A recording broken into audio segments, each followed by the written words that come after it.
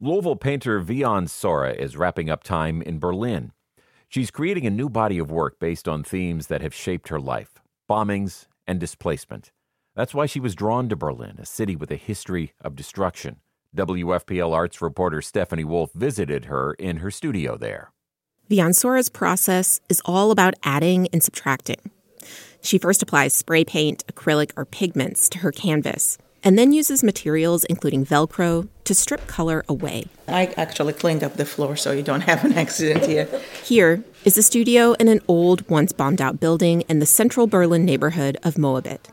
Shortly before my arrival, Sora had swept up shards of glass that she had used on a painting. I was trying to kind of create these interesting textures and that I'm going to go and strip again, and then I'm going to apply color. She has several large paintings in the room, one about as tall as Sora. It's an explosion of green, yellow, and red, with some grays and black.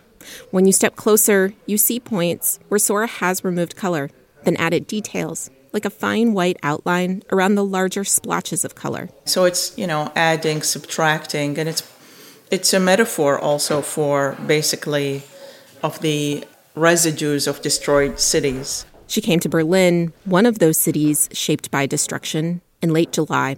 She planned to stay for several months to create paintings for new exhibitions. I chose the city because of the similar narrative to where I was born, which was Baghdad, Iraq, and cities that was informed by destruction and bombing.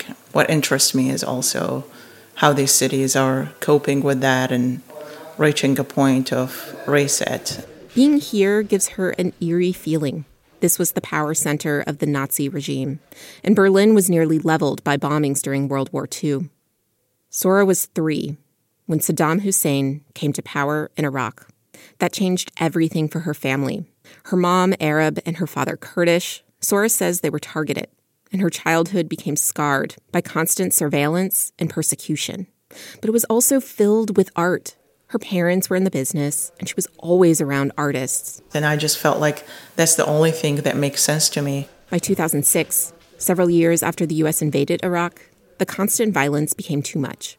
Sora left, eventually relocating to Louisville with her husband. She hasn't been back since. I still sadly don't feel safe to do so. Then, in 2019, Sora traveled to multiple cities on a Great Meadows Foundation grant. A quick disclosure, the Kentucky Foundation also supports some of WFPL's visual arts reporting.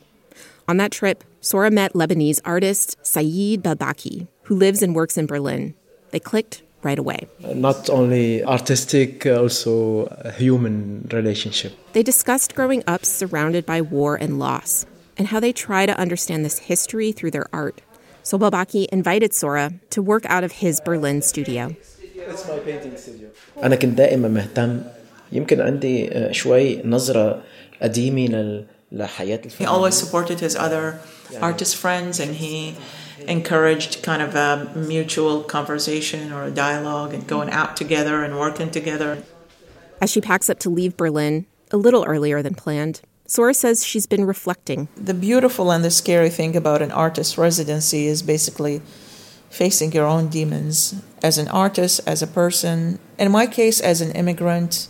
More than a third of Berlin's population has a migration background, and Sora found herself gravitating toward those individuals, particularly people she could speak Arabic or English with, and foods that felt familiar. Because I'm big on going out of my comfort zone, but I've always been defaulting to going to places where I identify with. It made her ask herself why she's been doing that during her residency in Berlin. For years, I was just trying to turn my back to a little bit of the intensity of the experience. Not only being an immigrant, but being an Iraqi immigrant in America, but also being an American. And I feel like I was really faced with that here. She appreciates the chance to reflect on her identity, but she didn't initially expect that a trip to Germany would make her feel more connected with her Iraqi roots and her American self. I'm Stephanie Wolf in Berlin.